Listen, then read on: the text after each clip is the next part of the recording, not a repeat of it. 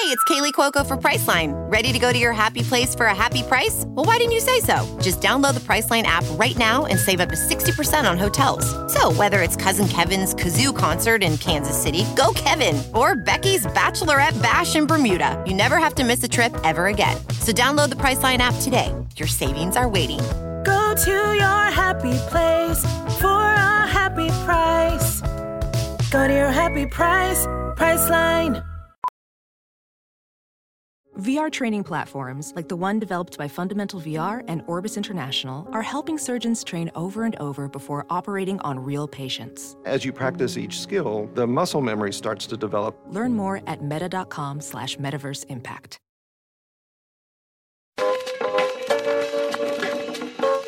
There had been abuse in my family, but it was mostly musical in nature.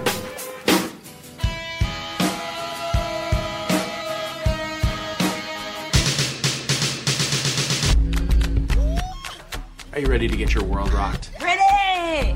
Are you ready to get your mind blown? Do it! 1, 2, 3, 4.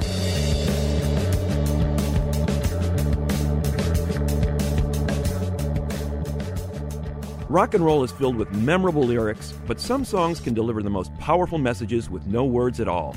I'm Greg Kot from the Chicago Tribune. And I'm Jim DeRogatis from WBEZ and Columbia College. Today we name our favorite instrumentals, and we review the latest from the doom metal band Trouble. That's all coming up on Sound Opinions.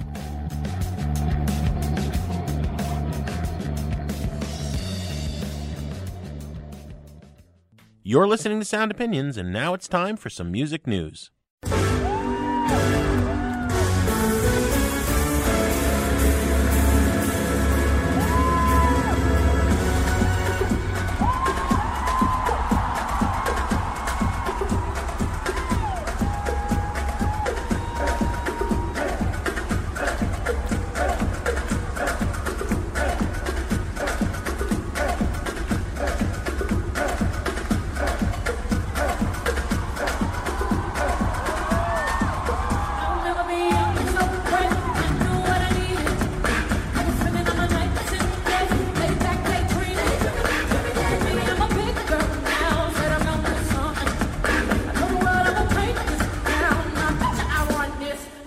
That's Beyonce with a track called Grown Woman, the only new song that she's performing on her current North American tour. We had anticipated getting a completely new album from Beyonce by this point, but no such luck. Remember that she performed at the Super Bowl back in February. She's got this big tour going now, and yet no new album to promote. Our record company must be a little bit upset because there had been some talk that the album would be out by the spring. Now we're getting word, according to the Hollywood Reporter, that she has scrapped the entire thing. 50 songs have gone by the boards. Diplo was the guy who came out with the story that he had a couple of songs that he anticipated getting on the record. Now he's been told they were no longer under consideration. Apparently also scrapped were songs by Ryan Tedder, The Dream, Sia, Diane Warren, Neo. Neo said that Beyonce was still trying to figure out a direction for the album as of June. Not a good sign for a major superstar release with all these promotional opportunities going by the board. You know, you contrast what's going on in the Beyonce camp with people like Katy Perry and Lady Gaga, who already have fall release dates for their new studio albums, and they're rolling out cell phone apps and singles are being scheduled, so they appear to be right on schedule. Usually these things roll out like the Normandy invasion. You know, it's D-Day when a record company's got a superstar release. But in the case of Beyonce, her career is looking a little rudderless since she parted ways with her manager, who also happened to be her father, Matthew Knowles, prior to the release of her 4 album in 2011.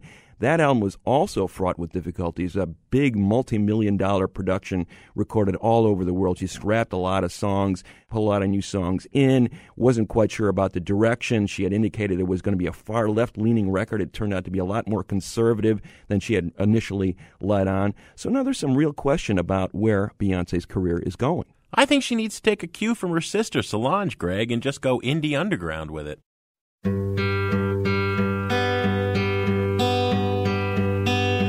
Fall is here, hear the yell, back to school, ring the bell, brand new shoes, walking blues, climb the fence, books and pens, I can tell that we are gonna be friends. Greg, Jack White of the White Stripes is making a lot of friends these days, accruing a lot of good karma with some really notable acts. He has given a substantial amount of money, $200,000, to the National Recording Preservation Foundation, which has been tasked since 2000 and hasn't gotten very far yet with preserving old cylinder recordings, acetates, reel-to-reels, these early recording media which are disintegrating and need to be preserved before they vanish, much as in the film world, as in some of the classic films, the stock is just deteriorating. It was set up as an independent, non-profitable, charitable organization, and Jack has given it this money. Meanwhile, Detroit, his native city, is in bankruptcy, one of the great American rock and roll cities, and Jack's been doing his part there, too. A few years ago, he gave $170,000 to repair a basketball field at Detroit's Clark Park, where he used to play as a kid. Now he's given $142,000 in back taxes that were owed by the Masonic Temple. It was about to go into foreclosure. Some great rock shows had happened in the theater at that temple, and Jack was going there since he was a kid because his mom worked as an usher there. They have now renamed the theater the Jack White Theater. So lots of good acts from Jack White, who was on the show in 2012. He's welcome back anytime. 1, 2, 3, 4.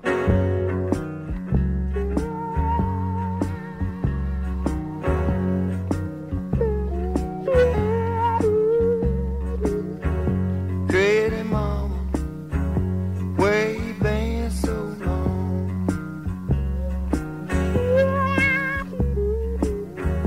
Crazy mama, where you been so long? Crazy Mama from J.J. Cale. We're playing that because J.J. Cale died at the age of 74. Very influential artist, not particularly known as a performer or an artist in his own right, but as a songwriter and as a influence on guitar, pretty wide spectrum of people that he influenced. People like Eric Clapton, Maria Muldaur, Jerry Garcia, Santana, Captain Beefheart, Waylon Jennings, Lynyrd Skynyrd, Widespread Panic, they all covered his songs. His biggest hit was Crazy Mama, went number 22 in 1972, but people like Clapton with After Midnight and Cocaine and Skynyrd with Call Me the Breeze had bigger hits. The other thing that's worth pointing out about this guy, very mellow, kind of laid-back style, Oklahoma guy, came through the scene with people like Leon Russell, Carl Radle, and David Gates, who all moved out to Los Angeles in the 60s. Was that guitar style that he came up with. Clapton was hugely influenced by it. And Neil Young, in his autobiography recently, had some really nice words to say about Cale. He said, Crazy Mama by J.J. Cale is a record I love. The song is true, simple, and direct, and the delivery is very natural. J.J.'s guitar playing is a huge influence on me. His touch is unspeakable. I am stunned by it. Coming back to me. Crazy mama, where you been so long?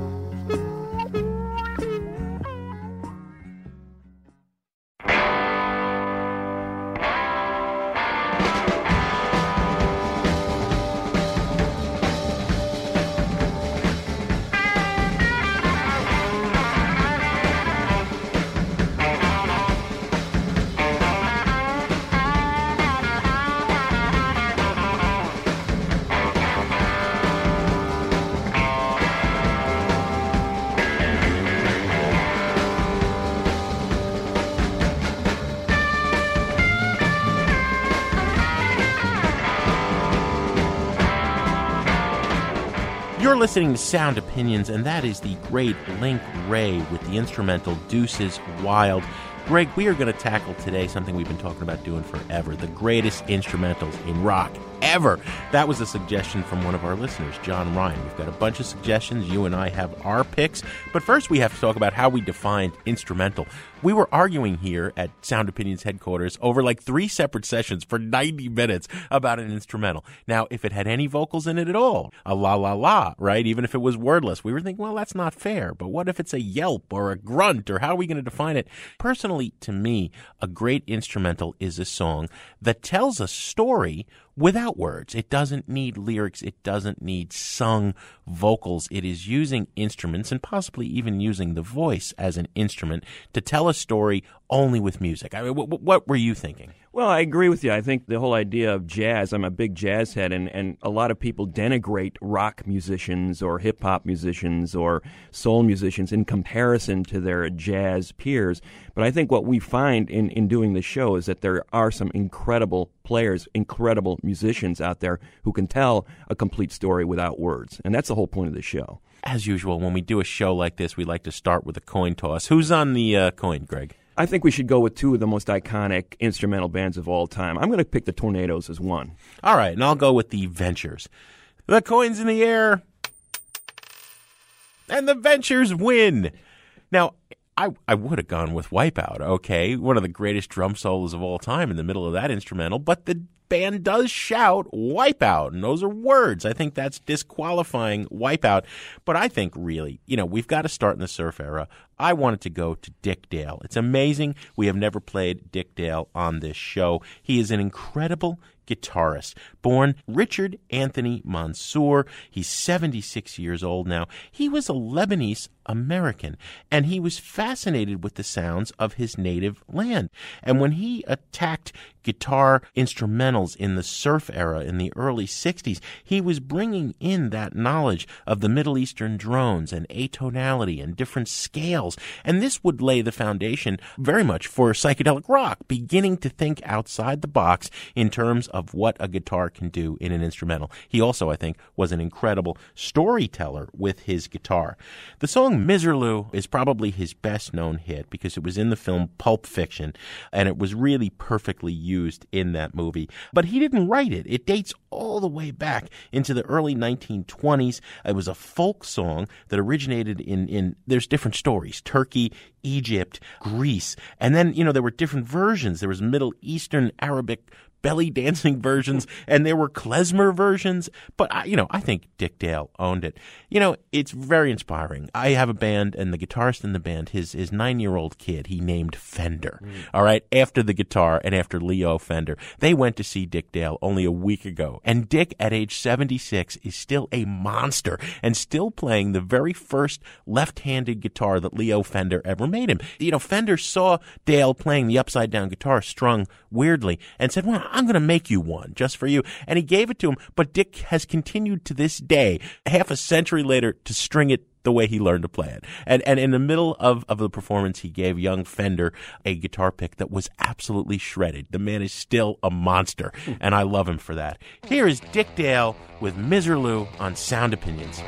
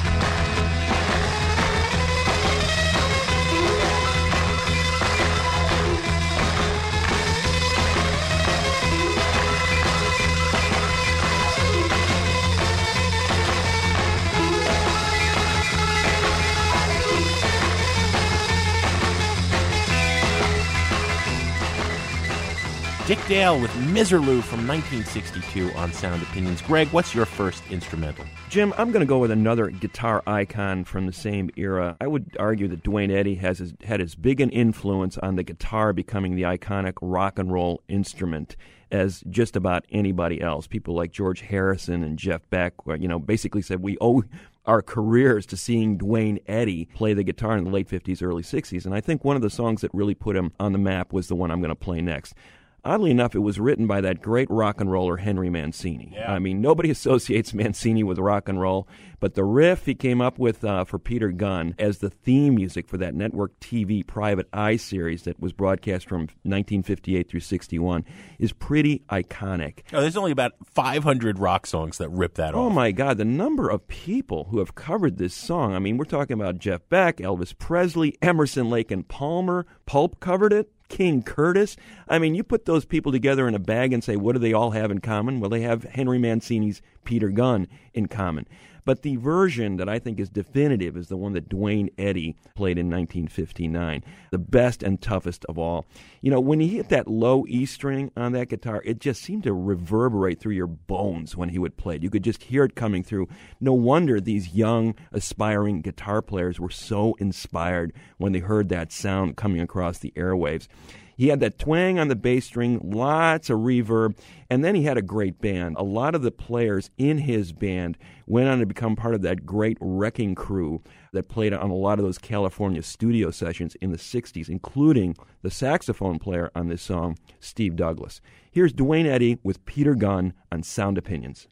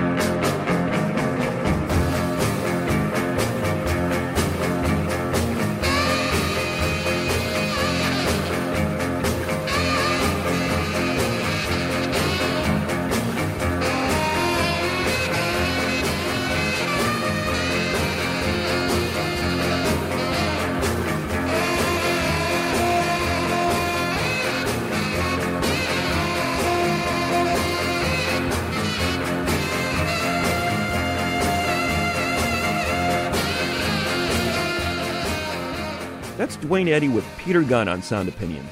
Coming up on Sound Opinions from WBEZ Chicago and PRX, we'll play more of our favorite wordless tracks. Then Jim and I review a new release from the Chicago metal quartet Trouble.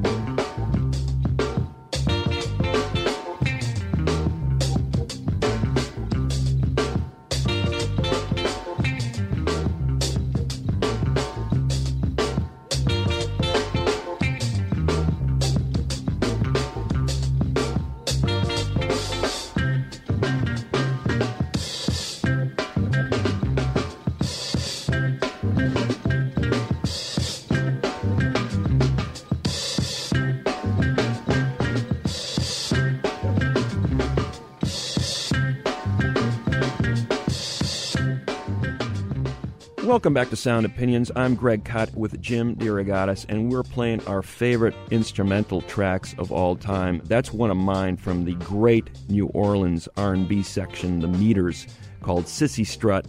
This was an era when these house rhythm sections defined a sound, defined a city in many ways. The Meters defined New Orleans R&B in the 60s and 70s. You had the great rhythm section in Muscle Shoals, Alabama. You had the great Motown rhythm section defining what was going on in Detroit. The Wrecking Crew out on California playing on all those sessions in the 60s and 70s. And then you had Booker T and the MGs defining the Memphis sound in the 60s. What a great rhythm section. Booker T. Jones on keyboards, classically trained musicians, Steve Cropper on guitar, Donald Duck Dunn on bass, and Al Jackson on drums. Not only did they back up countless sessions at the Stax Volt label in Memphis, we're talking about people like Otis Redding, Sam and Dave, Johnny Taylor, Carla and Rufus Thomas, Wilson Pickett, but they also had their own career going as an instrumental group. Stax was putting out these instrumental records by Booker T and the MGs, beginning with Green Onions in 1962. I mean, everybody knows that song, right?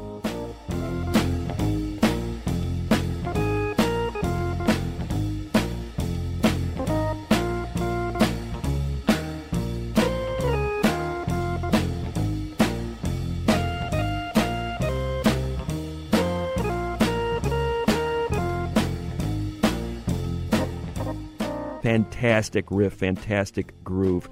I'm going to go a little deeper into their career. By late 60s, they were on the charts consistently and yet had one of their biggest hits in 1969, a track called Time is Tight. This is from Booker T and the MGs in 1969 on Sound Opinions.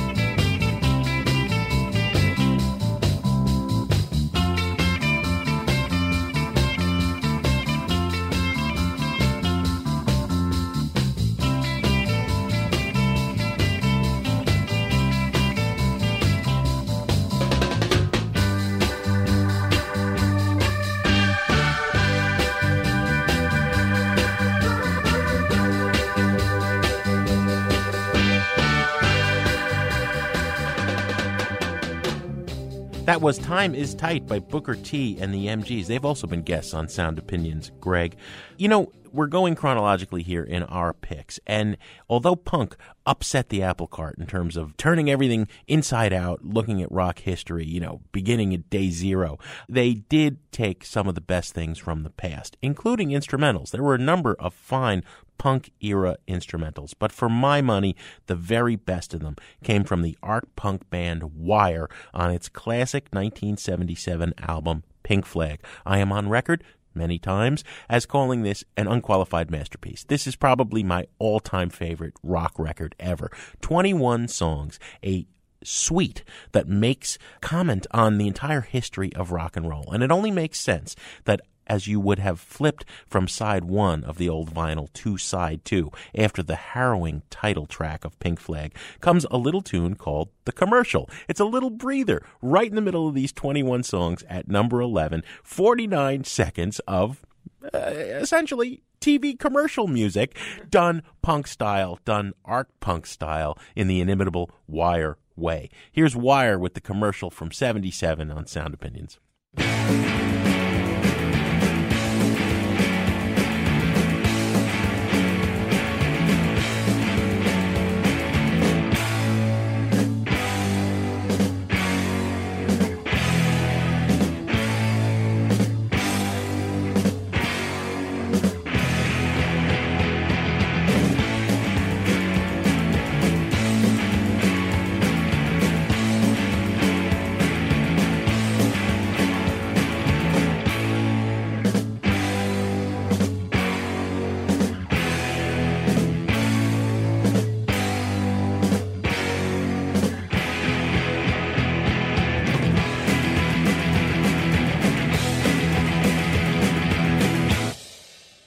Wire with The Commercial on Sound Opinions. 49 seconds of brilliance, Greg, not an unnecessary note. We threw the question of great instrumentals out to you, our listeners, via Facebook and Twitter, and we got a lot of really cool responses. Drew James of West Allis, Wisconsin, chose Frank Zappa's Peaches and Regalia. A lot of great instrumental work on Zappa's voluminous catalog, but this was Drew's favorite.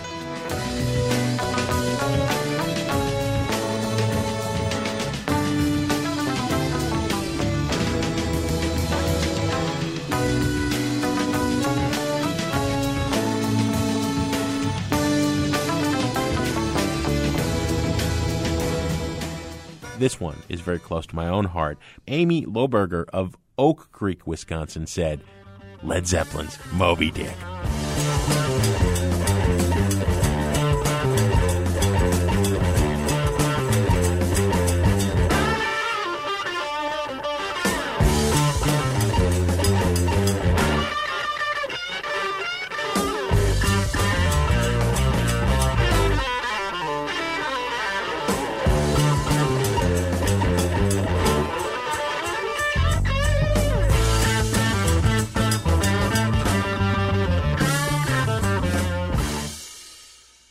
A few more to read here, Jim. Andy Mitchell from Chicago with Fortet, My Angel Rocks Back and Forth.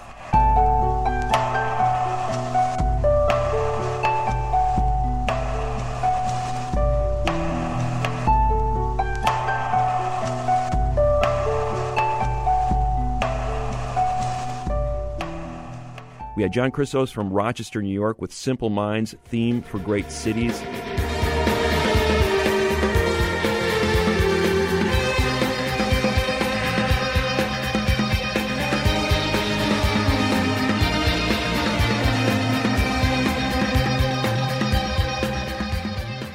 And another instrumental suggestion from Marshall Preddy of Houston, who had Uncle Tupelo with Sandusky.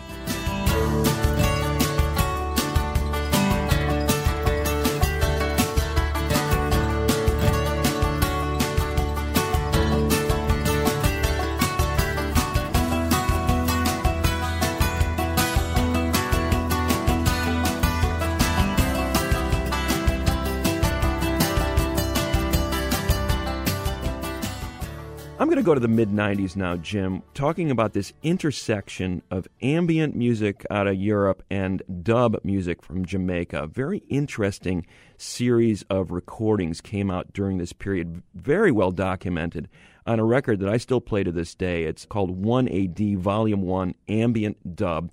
It was put out by this little Arizona-based label called Waveform that did a tremendous job of documenting this scene during that time.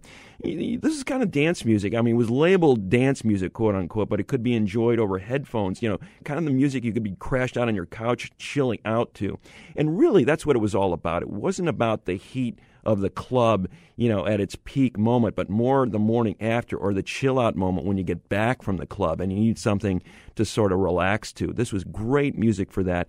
Background music, but also the kind of music with enough detail and subtlety and nuance in it that could be enjoyed with close listening. The track I'm going to play is from a Birmingham, UK project led by one Bobby Bird called Higher Intelligence Agency, and they made a series of great recordings in this vein during that period, that sort of reggae-influenced dance music. Here's a track called Spectral from the 1AD compilation from Higher Intelligence Agency on Sound Opinions.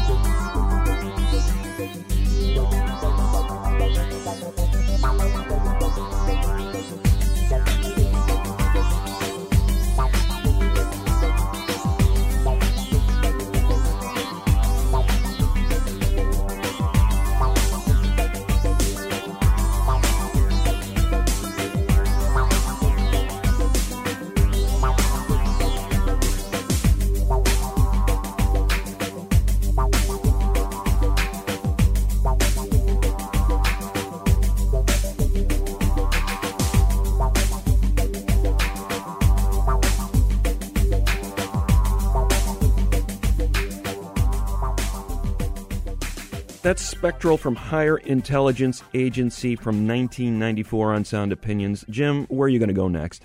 I'm going to stay with you in the mid-'90s, Greg, and in the electronic field. We're having this surge of electronic dance music around the world right now. But this wasn't the first time we've had this. In the early to mid-'90s, I think there was an incredible burst of creativity as people began making music for the dance floor, but with an eye towards real album-like storytelling. Incredible artists, Aphex Twin, Moby, The Orb, Orbital. But I'm going to play one I've never played here on Sound Opinions, Future Sound of London. This was a British duo, Gary, sometimes called Gaz Cobain, and Brian Dugans. A lot of people love their 94 album Life Forms, but I thought the masterpiece was the album that followed it, called Dead Cities from 96. They were voracious in their sampling. You have Ennio Morricone samples, and you have Run DMC samples. They were all over the map musically. Some of these are rapid-fire dance tracks, and some of them are very creepy ambient. What they were doing was telling the tale of a wasted, futuristic landscape that is part Brazil and part Blade Runner. I was trying to disqualify the tracks that had any vocal and sampling here and there. A voice whispers in your ear, "We have explosives," and then they blow up, okay? But I went to a track that is called Antique Toy. In my mind, as this movie plays in my head over the course of this album, in the midst of this chaotic, war-strewn disaster area, somebody stumbles across a little toy. And that's what this sounds like. The track is called Antique Toy, and you can hear and see the toy. I love this. Future Sound of London on Sound Opinions.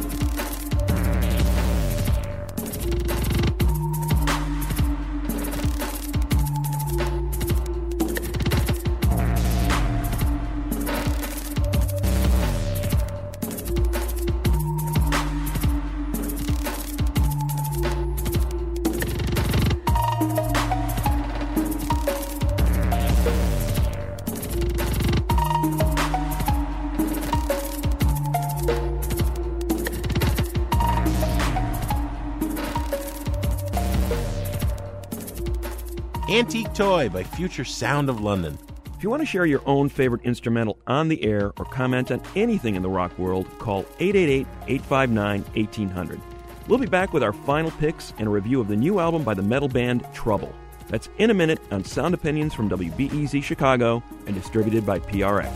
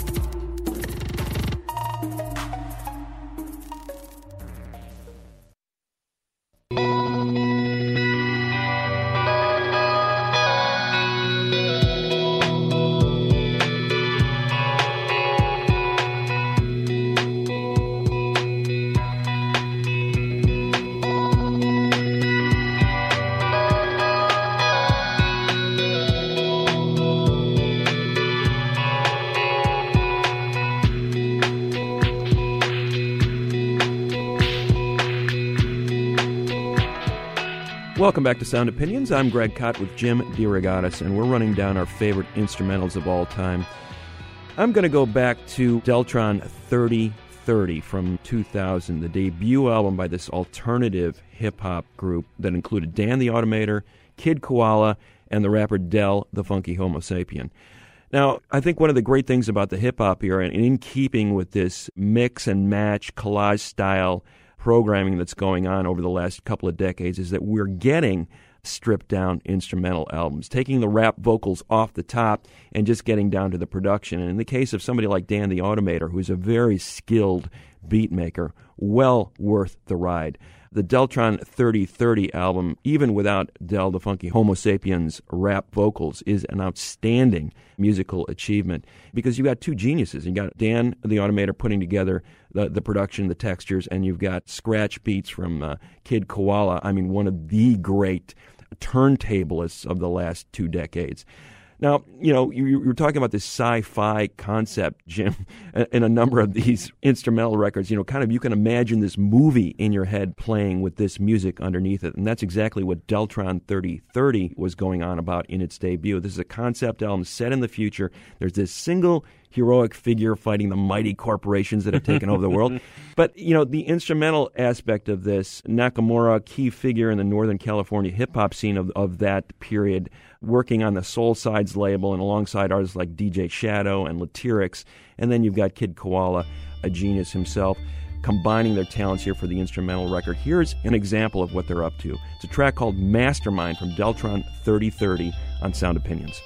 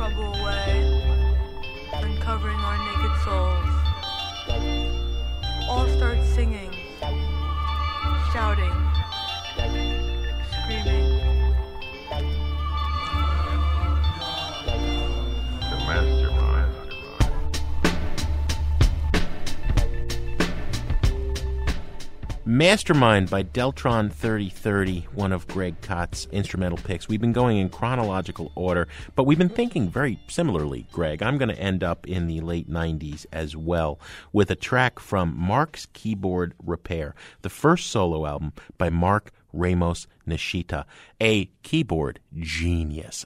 Best known for 20-odd years of collaboration with the Beastie Boys, who, I will add, had a lot of great instrumentals on a lot of those records. But also, Mark was called in by anybody who was anybody in the 90s who wanted a cool, funky, analog synth sound. This record was extraordinary because there's something like 35 tracks of all short, instrumental, keyboard-driven pieces that since have turned up on countless other hip-hop records, which really brings us to the current moment. Because it was like a record that was made to be sampled. But each and every one of those short instrumentals, meanwhile, stands on its own as a wonderful piece of music that you can enjoy without just mining it for cool sounds. We've said instrumentals tell a story with just the music. This is a song called, and you'll know the whole story right away as soon as I say the title, Revolt of the Octopi. And darned if that isn't what it sounds like. Here it is on Sound Opinions, Keyboard Money Mark.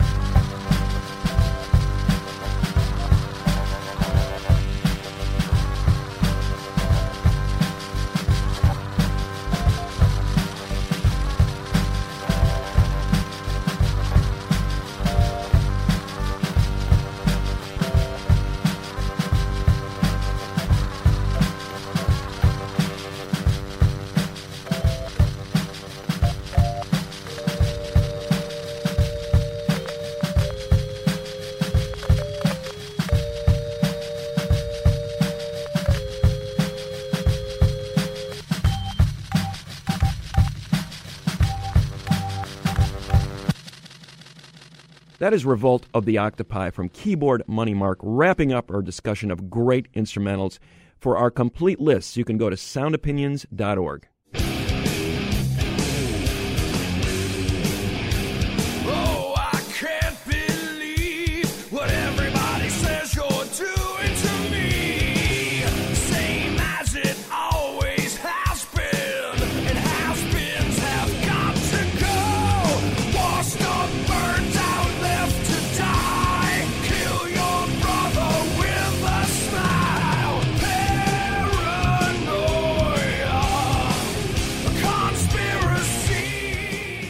You're listening to Sound Opinions, and that is a track called Paranoia Conspiracy by the Chicago metal band Trouble.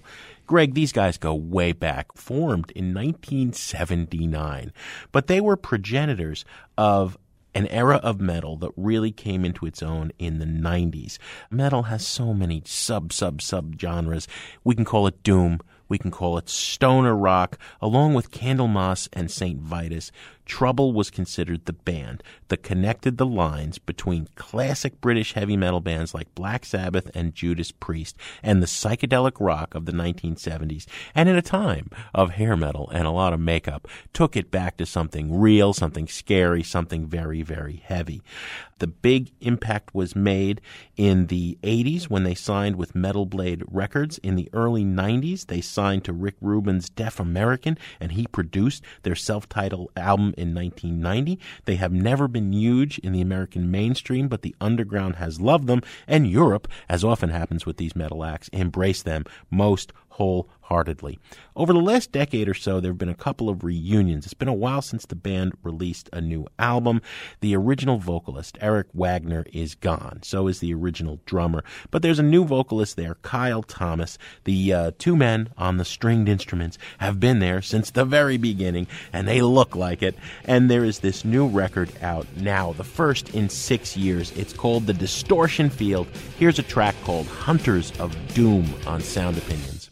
Now fallen angels rise in excommunication, unsheathe the swords and wield the shields above our battle cries. Stand tall and fight, the wicked cannot hide from the hunters of doom.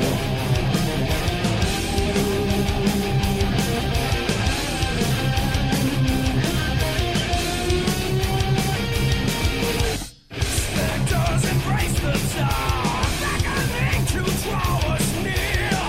Dig in your heels and pray for courage as you grip the steel. Prepare to die. It's down to fight or flight for the hunters of doom.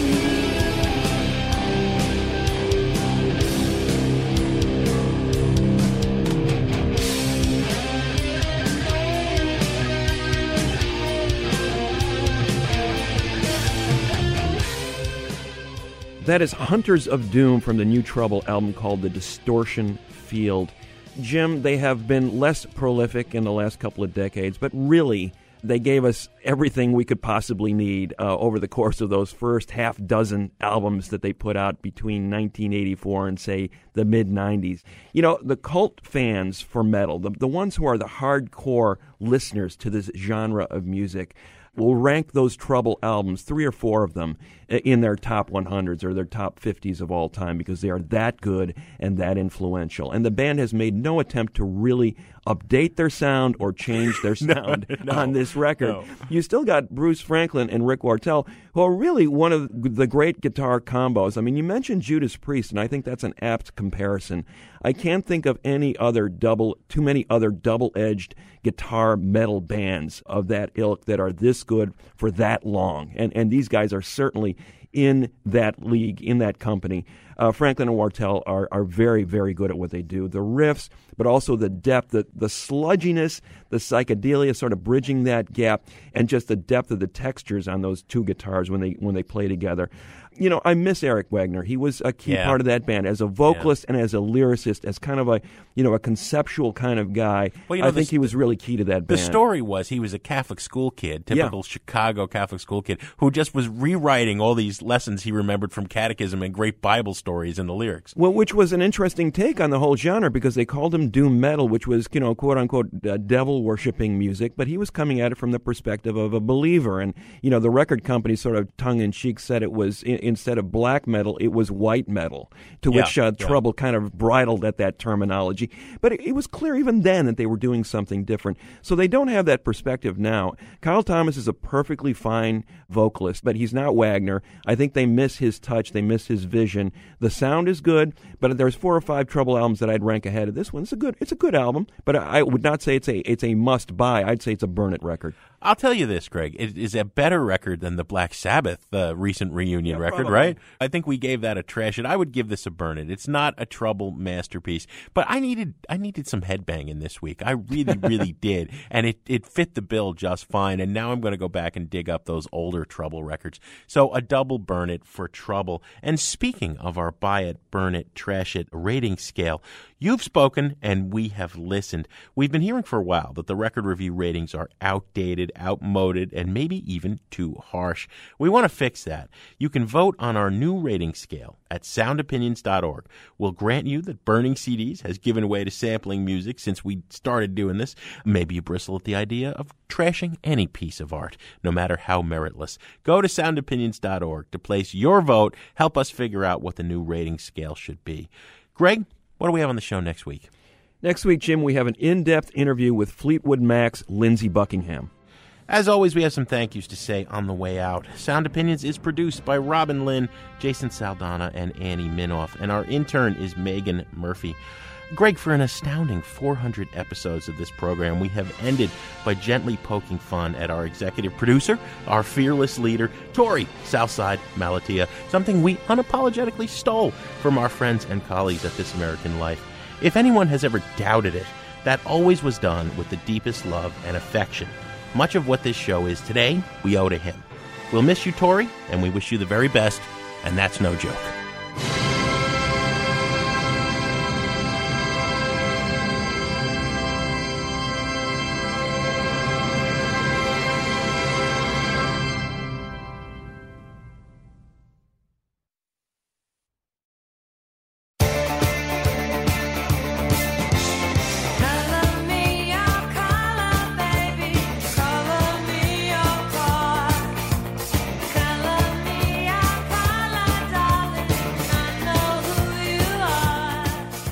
On Sound Opinions, everyone's a critic. So now it's time to hear what you have to say. New messages. This is Matt from South Carolina, and in response to your question about cassettes, I just want to say, yes, I play cassettes like crazy, and so do all my friends. We make mixtapes, and there's a lot of really good music, local bands that put out their stuff on cassettes. Cassettes are awesome. They're never going to go away. Rock on with the cassettes. Last night at a party, exactly, immediately I felt all excited, cause we sat in the kitchen and talked about music and all the normal questions, and I've always dreamed about someone so right, pretty and loves the you. I'm making a mixtape for you.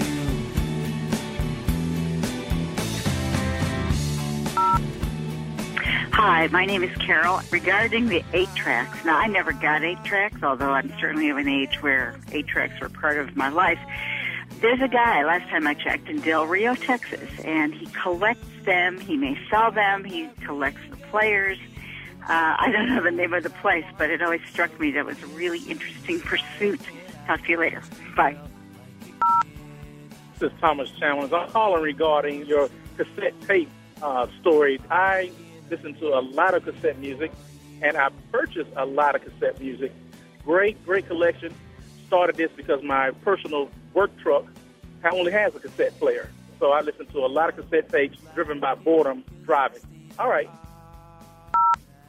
I get a hard time for having all the cassette tapes that I'm not ever giving away. Right now, as we speak, I've got Ice Cube Death Certificate in the car, Evan Daniel bootleg, Liz Phair bootleg, bought from Atomic Records Milwaukee. Love the tapes. There is nothing better in the world than getting a mixtape. I still have Ballsy Tunes 1 and 2 from my friend. I'm really excited for that day. Peace. Wild thing. You made the voice ring. You made everything expensive. Spend it, wild thing.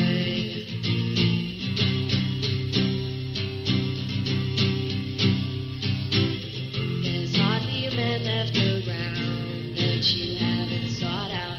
There's hardly a dress shop in town that you haven't bought out. In case you're wondering why the hair salon wouldn't take you, there's hardly a woman left in any state that doesn't hate you.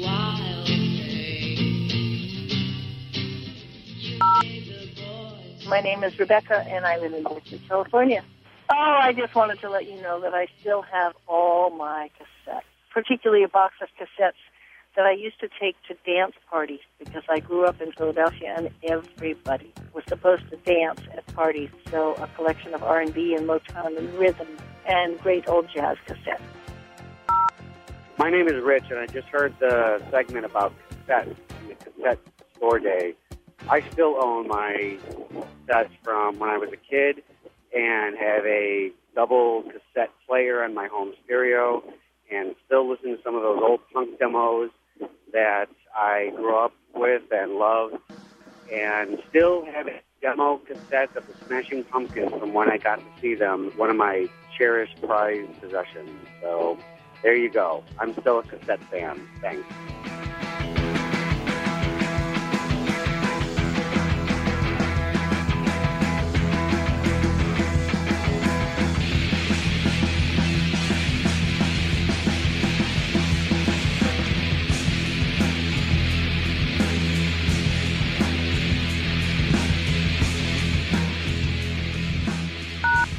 No more messages. To give us your opinions on Sound Opinions, call our hotline, 888-859-1800. We'll be back next week with more Sound Opinions, produced by WBEZ Chicago and distributed by PRX.